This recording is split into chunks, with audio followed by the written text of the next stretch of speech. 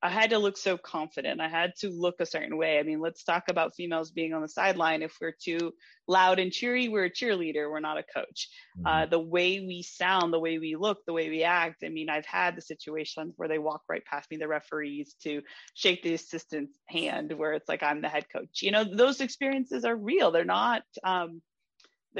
They're not non-existent. I mean, I'll be frank and honest, as I have been in this whole conversation.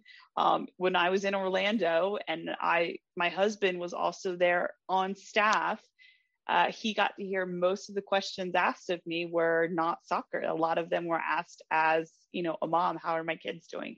Which is not bad. I don't mind people asking, but no one asked him how the kids were. Mm-hmm. They only asked me. And I'm like, well, that's the father of the said children you're asking. You can ask him how they're doing, because they've called and texted him as much as they've called and texted me.